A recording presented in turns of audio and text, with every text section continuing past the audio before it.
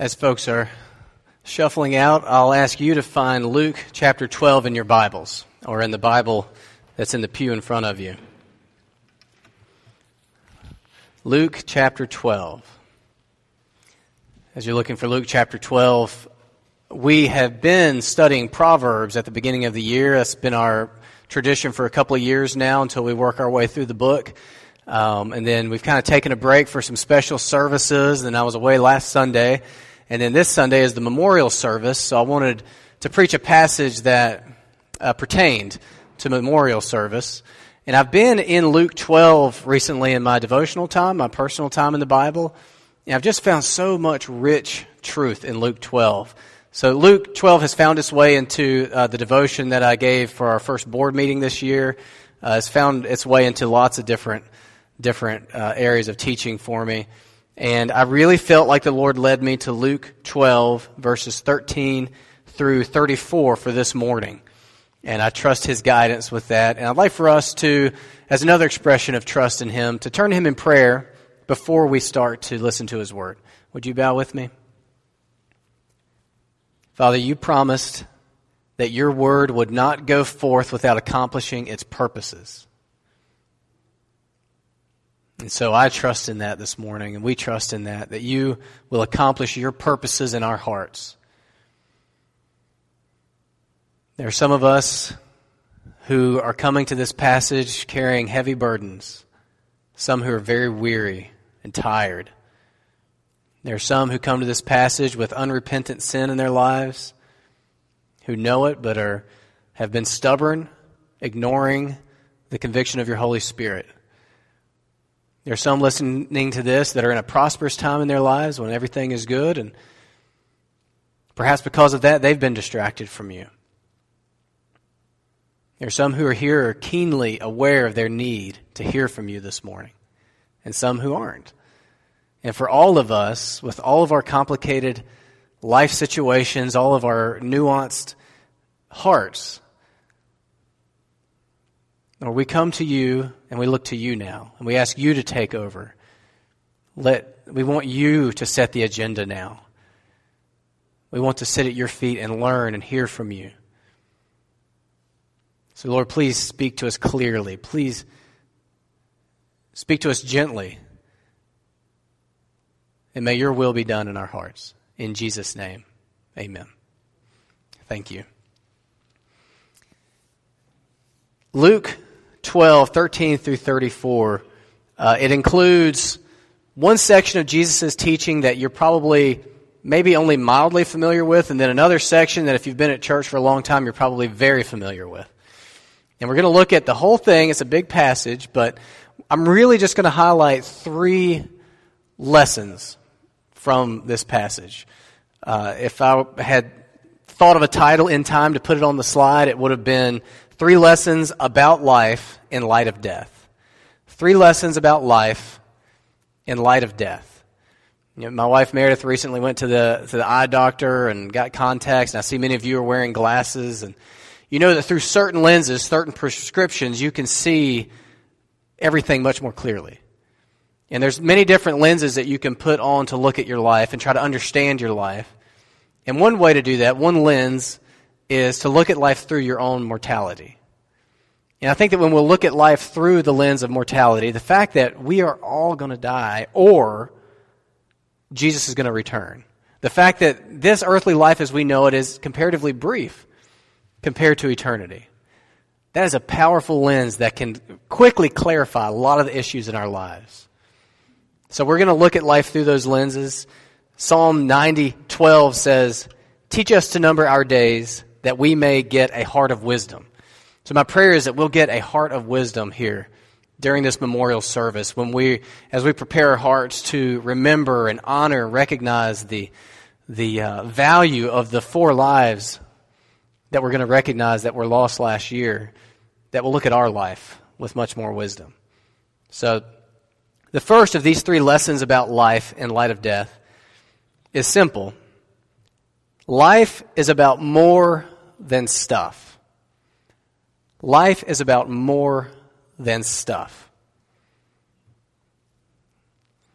Verses 13 through 15 open our passage, and it begins with an inheritance dispute. Someone in the crowd around Jesus is frustrated because his brother is not going to split the inheritance with him, and they hope Jesus will weigh in on it. There's this crushing crowd around Jesus. Somebody shouts out about his personal inheritance issue. And this was important, I'm sure, because the matter of an inheritance back then could have been a matter of life and death. It probably was not just a wealthy guy just looking for a little bit of more money. This was important to him. And so our passage begins with an inheritance dispute. Verse 13, someone in the crowd said to him, being Jesus, "Teacher, tell my brother to divide the inheritance with me." But he said to him, "Man, who made me a judge or arbitrator over you?" And he said to them, now to the whole crowd, "Take care and be on your guard against all covetousness, for one's life does not consist in the abundance of his possessions." So Jesus is in the midst of this crowd, and someone shouts out a specific issue that he wants Jesus to weigh in on. "Tell my brother to split the inheritance with me." And Jesus just dismisses it. "Man, who made me a judge over you?" But then he turns not just to the man, but to the whole crowd and addresses what he senses is the heart issue behind that request. And I guess the heart issue among many in the crowd, which is covetousness. Now, Jesus does this often. The things that are most important to us that we bring to him, frustratingly so, are often not the things that are most important to him. So we may come to him with a marital issue or a midlife crisis issue or some desire in our heart, and it may seem like he's just saying, "Man, who made me judge over that? That is not my concern right now." Instead, look at this heart issue. This is what you need to be thinking about. So here he brushes aside the inheritance matter and says, don't worry about that. Worry about covetousness. Covetousness. The heart problem here is covetousness in verse 15. He says to the crowd, "Take care and be on your guard against all covetousness, for one's life does not consist in the abundance of possessions." So the Greek word for covetousness there is another one of these double words, two words put together. It's the word for more and the word for have. Stuck together. So covetousness is just more having. More and have. I want more. I want to have more. That's what covetousness is. This is one of the many aspects of our fallen nature that trips us up in this life. Where there should be gratitude, often there's covetousness. Where there should be contentment, often there's covetousness. Where there should be generosity, often there's covetousness.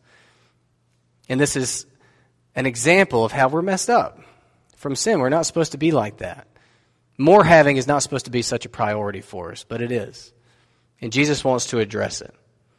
The lie of covetousness in verse 15 is that your life consists of the abundance of your things, the abundance of your possessions, the abundance of stuff.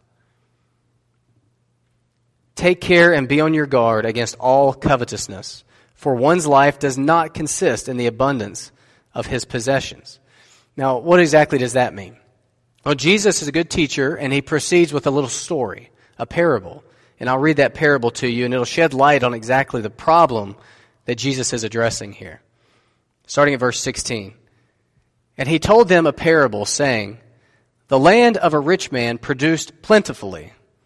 And he thought to himself, What shall I do? For I have nowhere to store my crops. And he said, I will do this. I will tear down my barns and build larger ones. And there I will store all my grain and my goods. And I will say to my soul, Soul, you have ample goods laid up for many years. Relax, eat, drink, be merry. But God said to him, Fool, this night your soul is required of you. And the things you have prepared, whose will they be? So is the one who lays up treasure for himself and is not rich toward God." So here we have a man who is already pretty prosperous, pretty successful, lives a comfortable life, and receives an unexpected windfall. His crops produce abundantly. Okay, for us, modern day, not many of us are farmers in here. You get an unexpectedly huge tax return. or some big insurance payout, or an unexpected bonus from work, or unexpected commission. You already had enough, and now you just got a lot more. What will you do with the additional, the extra? This man had a problem because his extra was a physically large amount of stuff. It was crops and produce.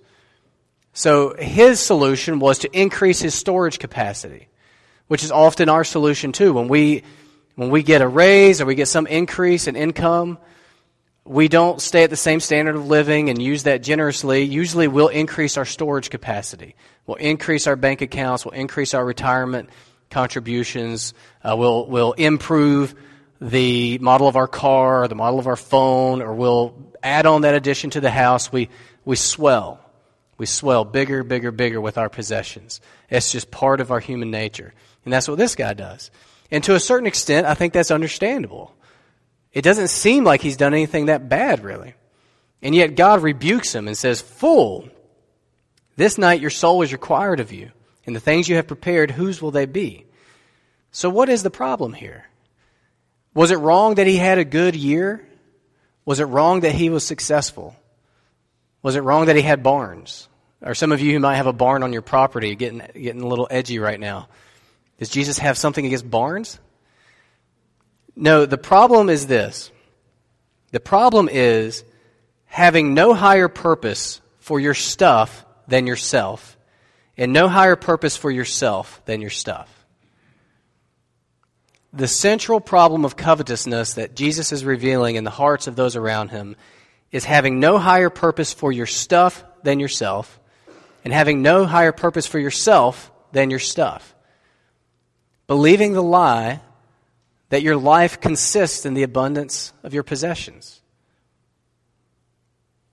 There's a man named Randy Alcorn, and he wrote a book called The Treasure Principle, and it's a really good book. We had a copy in the Book Exchange library, and I looked for it, and it's not there, so somebody must have borrowed it, which is great. I love if anybody borrows books from there. But he has a quote that I think helps illustrate this. He wrote, every item we buy is one more thing to think about, talk about, clean, repair, rearrange, fret over, and replace when it goes bad. Let's say I get a television for free. Now what? I hook up the antenna or subscribe to a cable service. I buy a new VCR or DVD player. I rent movies.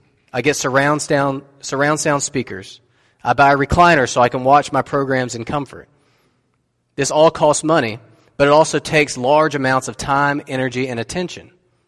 The time I devote to my TV and its accessories means less time for communicating with my family, reading the Word, praying, opening our home, or ministering to the needy.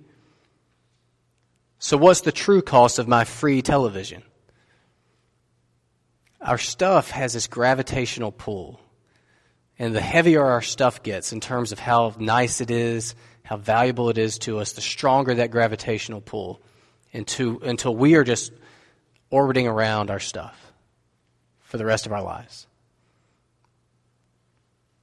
And then when it comes time that our soul is required of us, Jesus returns, or we approach the end of our life, we realize how foolish we've been. We've made our life about our stuff. So the first lesson about life in light of death, according to Jesus' teaching, life is about more than stuff. The second lesson, life is about more than survival. Life is about more than stuff. Life is about more than survival. So initially, Jesus is addressing just one man in the crowd. This man has an inheritance issue, and Jesus dismisses it. And then he's addressing the whole crowd, a crushing group of people all around him. And that's when he does his teaching about covetousness. Now, in verse 22, he turns to his disciples. So let's just picture his disciples are close by. Now he's talking to his disciples, his followers. Verse 22, and he said to his disciples, "Therefore I tell you, do not be anxious about your life, what you will eat, nor about your body, what you will put on." So he just told the crowd, don't get wrapped up in all your abundance of stuff. And now he turns to his disciples, who, if you will remember, had left everything to follow him. And he says, and you guys, y'all don't have a bunch of possessions, but y'all have a different danger that you might fall into. Don't be anxious about your life, and don't be anxious about what you'll put on and what you'll wear and what you'll eat. They had given up everything. They left their fishing businesses. They left their tax booth to follow Jesus. Imagine that. Just try to get into their sandals for a minute. Imagine Jesus comes walking by and calls you to leave your retirement lifestyle and follow him. Jesus comes walking by and asks you to leave your home that you've worked for years to perfect and to improve, to follow him. Imagine that he asks you to leave your savings accounts and follow him. And here you are, it's just you, the cloak on your shoulders, and Jesus. And you've just heard him teach this crowd, beware of covetousness. It's always lurking. And you're thinking, well, I'm good. I don't have anything. I'm not going to get wrapped up in my possessions. It's just this raggedy old cloak anyway. And then Jesus turns to you and says, there's something dangerous for you as well. Therefore I tell you, do not be anxious about your life, what you will eat, nor about your body, what you will put on. See, he's addressing two ways to be robbed of true life that have to do with possessions and things. Okay, the first way has to do with having.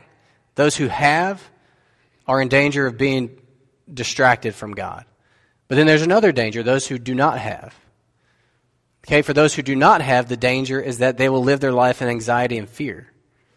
Either path takes you away from life's true meaning, which we'll get to in just a moment.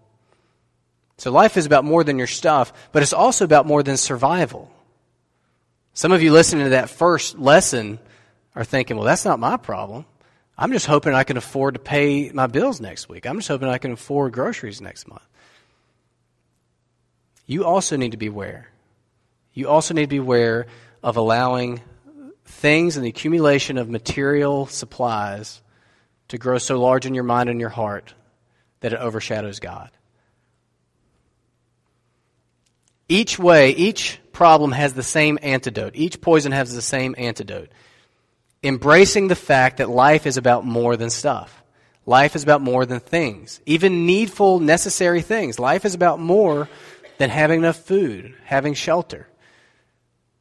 Life is about more than these things. Remember back in verse 15, he said to them, take care and be on your guard against all covetousness. Why? For one's life does not consist in the abundance of his possessions. And then, here we are working into verse 23. He tells the disciples in verse 22, don't be anxious about your life, what you'll eat, or about your body, what you'll put on. Why? For life is more than food, and the body is more than clothing. Life is more than these concerns. There's so much more to be thinking about than these concerns. Now, I have preached this passage a couple of times, and I would just like to read verse 24 through 29 and just let Jesus' words speak for themselves, and then we'll pick back our focus study on verse 30. But listen to verses 24 through 29. So he tells his disciples, don't be anxious about food and clothing. Verse 24, consider the ravens. They neither sow nor reap. They have neither storehouse nor barn, and yet God feeds them. Of how much more value are you than the birds? And which of you, by being anxious, can add a single hour to his life? If then you are not able to do as small a thing as that, why are you anxious about the rest? Consider the lilies, how they grow. They neither toil nor spin. Yet I tell you, even Solomon in all his glory was not arrayed like one of these. But if God so clothes the grass, which is alive in the field today, and tomorrow is thrown into the oven, how much more will he clothe you, O you of little faith? And do not seek what you are to eat and what you are to drink, nor be worried. For the nations of the world seek after these things, and your Father knows that you need them.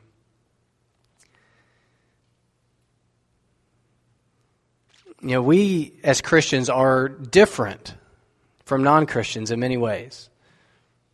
Okay, when we become a Christian, things are different for us. One of the ways in which things are different is that before we became Christians, we were like orphans without parents to watch after us. We were on our own in the world. But once we became Christians, we were adopted, and God is now our Father. And yet we bring a lot of our orphan fears with us into this new household, and we have to learn how to live with a loving Father now. The fact is, as Christians, you are looked at by God as His sons. He cares for you. He loves you. You're infinitely more valuable than the birds in the field and the lilies out in the field, which He cares for too. And we can trust Him. When we get distracted or anxious about stuff and survival, we're living just like the world. We live in a culture now where the culture outside of the church is so confused morally and so confused about matters of family and societal structure, so confused. And that moral disparity between the world and us feels so stark sometimes. But that's not the only difference between us. There should also be a difference in what we fear. The world, the scariest thing is not having food or clothes. Okay, but we know the fear of the Lord. We know we have an awesome God. We don't need to be afraid of the same things that we used to have to be afraid of. I've told you before, as Christians, we're not only saved from something, we're saved to something. We're not only saved from our sins, we're saved into a living relationship with the God of the universe as our Father. So life isn't about stuff, and life isn't about survival. So what is life about? Well, there's different ways to answer that question, but the way Jesus answers it here, I think, is most pertinent today. Life is about seeking the kingdom of God. Life is about seeking the kingdom of God. Verse 31 starts with this one word, instead. So everything we've said before is one path you can go. You can live your life to accumulate possessions, or you can live your life to just not die, to have food and clothes. But that's not what life is about. Instead, seek His kingdom, and all these things will be added to you. Now, all these things that will be added to you seems to me to be the life necessities. I don't think He's saying, seek first the kingdom of God and you'll have huge barns filled with awesome stuff. He's saying, seek first the kingdom of God. You have a Father that knows what you need, and He's caring for you, so just trust Him for those things. You focus on this. Seek the kingdom of God. Live for the kingdom of God instead of increasing your storage capacity, instead of just trying to not die. There's something to live for. The kingdom of God is a fuzzy idea for many of us. And there's something mysterious about it, and I don't know that we'll fully understand it until Christ returns and we see our King. And it is a mysterious thing. But we do know something about the kingdom of God. One Bible dictionary says, the heart of Jesus' teachings center around the theme of the kingdom of God. This expression is found in 61 separate sayings in the Synoptic Gospels. Counting parallels to these passages, the expression occurs over 85 times. Jesus talked a lot about the kingdom of God.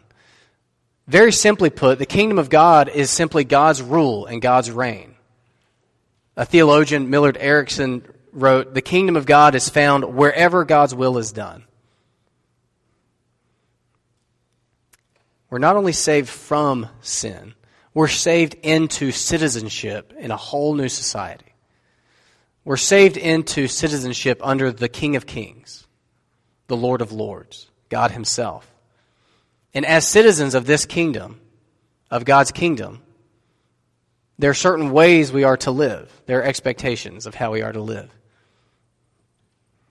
We seek His kingdom personally as we learn to live as citizens in this new kingdom with a good king who's valiant and mighty and has already conquered the foe. We seek His kingdom globally when we try to bring others into citizenship under this good king through making disciples of all nations.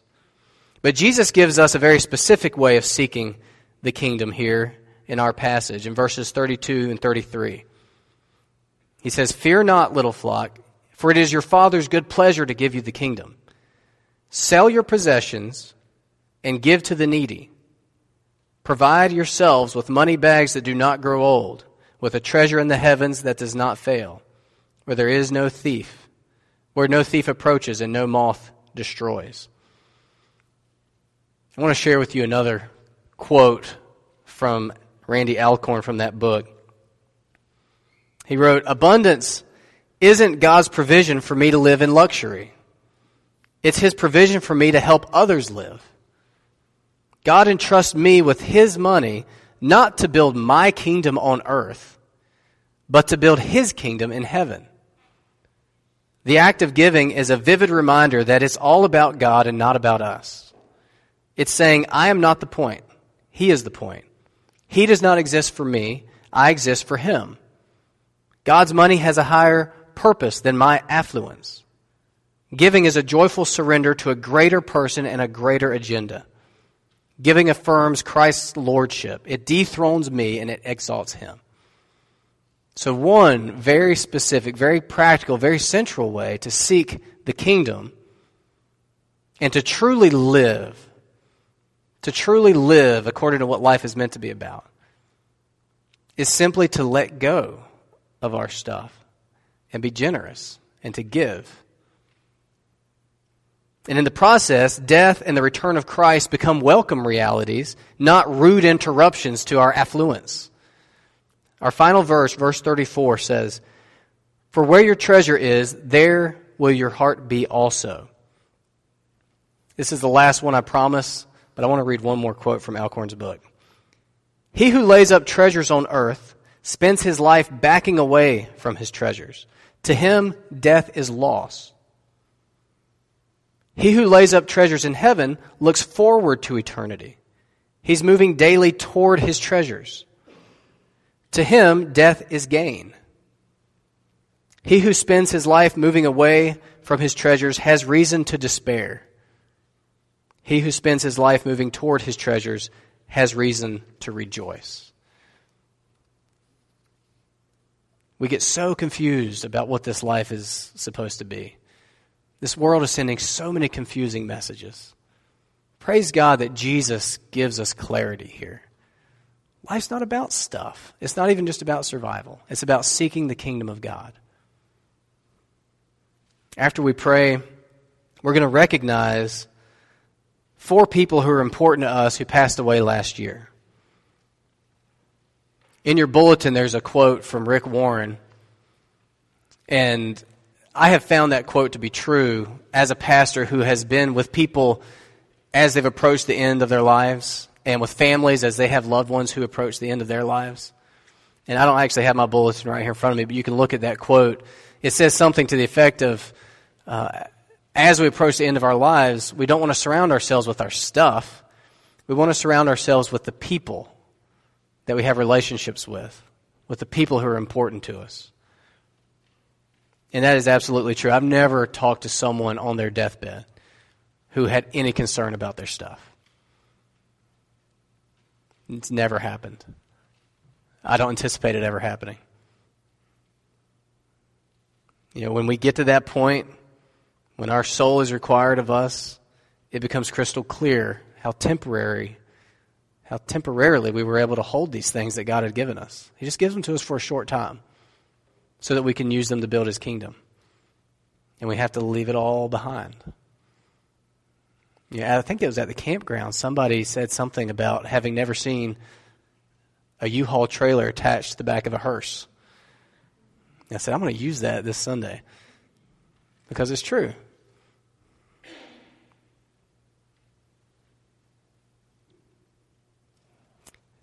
God and people, those are the only eternal things. We really don't have time to waste on other pursuits.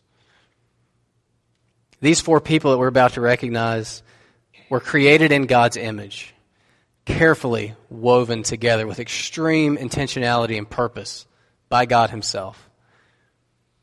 And we recognize them as just a very small way of expressing how much their lives meant. Their lives were important, as are every human life, your lives. They're heavy with weight and glory and significance and meaning.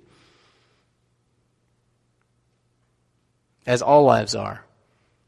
So as we remember them in just a few moments, a representative from each family is going to come forward and light a candle. It's such a small way that expresses so many profound feelings for these people. It's such a small thing, but let that little candle, that little flame, be a reminder of just how small and how quick our lives really are. It goes by fast. And as we remember them, let's remember what life is about. It's about seeking God's kingdom. Let's pray together. Father, please teach us to number our days and thereby be wise. Help us to rise above the tyranny of things. Help us to trust you about our survival. And as we go out of here and we want to live in light of this truth, it's going to get so complicated because there's so many factors it seems like we need to take into account. And what about retirement? What about saving up for unexpected car accidents? Or what about these things? We're frustrated because there's no clean-cut rules for this, that we have to be walking closely with you to know in each situation what it looks like to seek your kingdom. So please, we beg you to not leave us just with this, but as we go out into our life this week, that you would please work this out into our hearts and into our minds. Let this be our DNA of how we live. Lord, help us to seek your kingdom. Show us what that looks like specifically. Protect us from the distraction of abundance and possessions. Protect us from the anxiety and fear that we feel when it seems as though we lack what we need or we might lack what we need. Help us to trust you as our good Father. Thank you for life. Thank you for giving us life. Thank you for giving these individuals we're about to recognize life. Thank you for all the ways through them that you've blessed us. And we want to honor their memories now. And in doing so, we want to honor you. Because every good thing that we see in your creation, we recognize is just a dim reflection of your goodness. And you are so good. We love you, Father, in Jesus' name. Amen.